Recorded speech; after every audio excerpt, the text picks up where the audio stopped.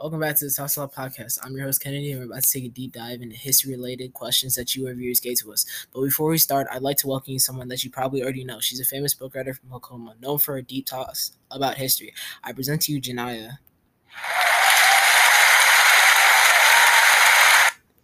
We got to make it sound somewhat real, right? Haha, almost like the real thing. Hi, I'm glad I could feature on this podcast. How are you? Have you been? Not bad at all. How are you? Good. Well, what's the talk of today? I figure that you'd be very knowledgeable in the matters of controversies that happened in the past. I feel like your intellect of the prevalent research that you conduct would be very useful on this topic too. It's very considerate of you. I do try my best. It's always nice to refresh my mind a little. Today we'll be going to the touchy subject of the bombing of Hiroshima and Nagasaki and the past that influenced societies and shaped contemporary history. Yes, I remember researching this topic a while back. As you know, Hiroshima and Nagasaki was a horrific event, being the bombing that was an attack by the United States, which resulted in many casualties to the sailors, but also the nation Japan. Yes, that's true. The event was world-defining, but there were prior events that led up to the bombing, such as the Japanese surprise attack on Pearl Harbor. Yes, Pearl Harbor was a devastating event that led the United States awestruck. This led the United States being in shambles, which angered them to the point of war. Which was why the United States declared war on Japan on December 8, 1941. Remind the audience which president decided to drop those deadly bombs onto those innocent civilians anyway. It was President Truman, who foretold in his diary that he ordered bombs to be dropped on purely military targets so that the military's objectives were soldiers and sailors that are the targets and not the women and children. It's unfortunate that the bombing issued to General Spaatz made no mention of targeting military objectives or sparing civilians. The cities themselves were targets. It's truly devastating.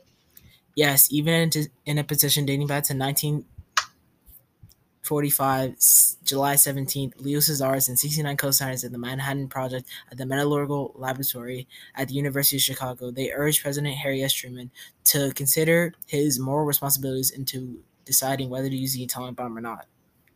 The thought of the bomb was in discussion way before the thought of using it on Japan. It was more of a secret from the public.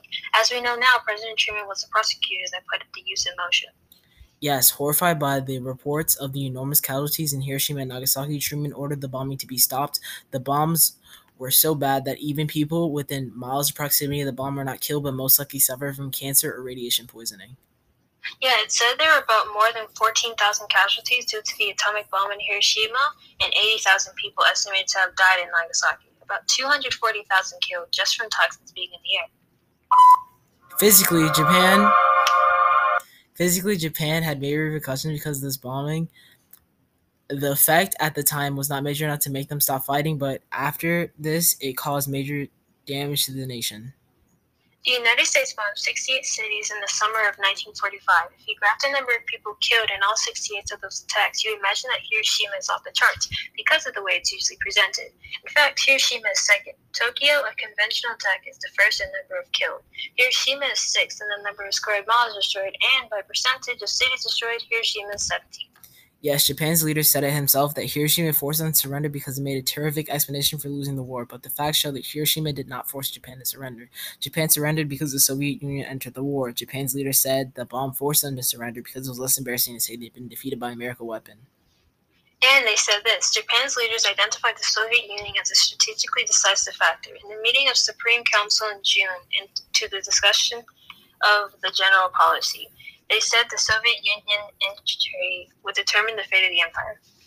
A unanimous decision was required. War Minister Anim led the opponents of surrender, resulting in a vote of 12 in favor of surrender, 3 against, and 1 undecided. The key concerns for Japan's military was loss of honor, not the destruction of Japan. Having failed to reach a decision to surrender, the cabinet adjourned.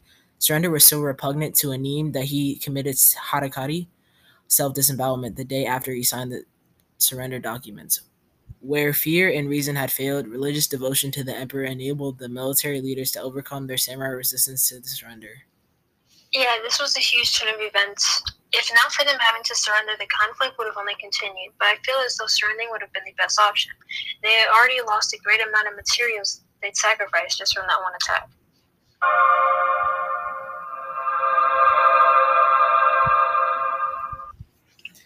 Even though this being a negative loss to Japan did not damage their spirits, but it actually did affect the future relationships between Japan and the United States. Shall we go over how it affected the future of these two nations? Yes, I feel like it's very important that we do so. After the defeat in Japan in World War II, the United States led the Allies to the occupation and rehabilitation of the Japanese state. Between 1945 and 1952, the U.S. occupying forces led by General Douglas, the Allies punished Japan for its past militarism and expansion by convening war crimes trials in Tokyo. Yes, at the beginning of World War II, the bombing of civilians was regarded as a barbaric act. As the war continued, however, all sides abandoned previous restraints, but the international law had always distinguished between civilians and combatants. Legal context of the decision from a variety of international treaties and the 1996 World Court opinion.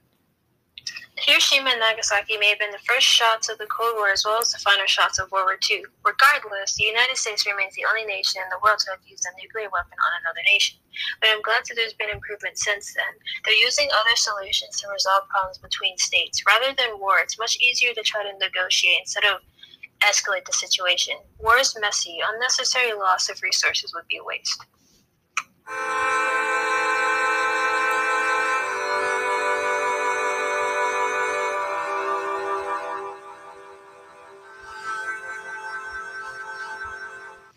I couldn't agree more, but as per usual, at the end of the podcast, we go back and wrap up with the beginning question. You mean, how do legacies of the past influence societies and shape contemporary history? Yes, the bombing of Hiroshima and Nagasaki changed the course of history by launching the global race for nuclear prohibitions. Currently, there are just 9 countries known to possess nuclear weapons: the United States, the UK, France, Israel, Russia, China, India, Pakistan, and North Korea. The atomic bombing of Japan was a hugely significant final act of the most destructive global conflict in human history. Simultaneously, it signaled the dawn of the atomic age, the arms race between the U.S. and the Soviet Union, and before long, the Cold War. The event on its own had a long-term effect of those who were exposed to the radiation, but also increased cancer rates in the survivors. But it's said today that there are more than 1.6 million people that remain in Hiroshima and Nagasaki, and they're thriving quite well right now.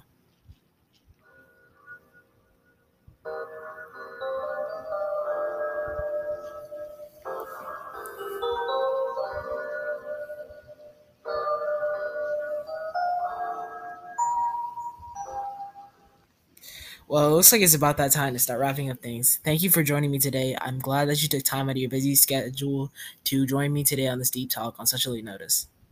Thank you. It was a pleasure talking about these topics like these. It really intrigued me.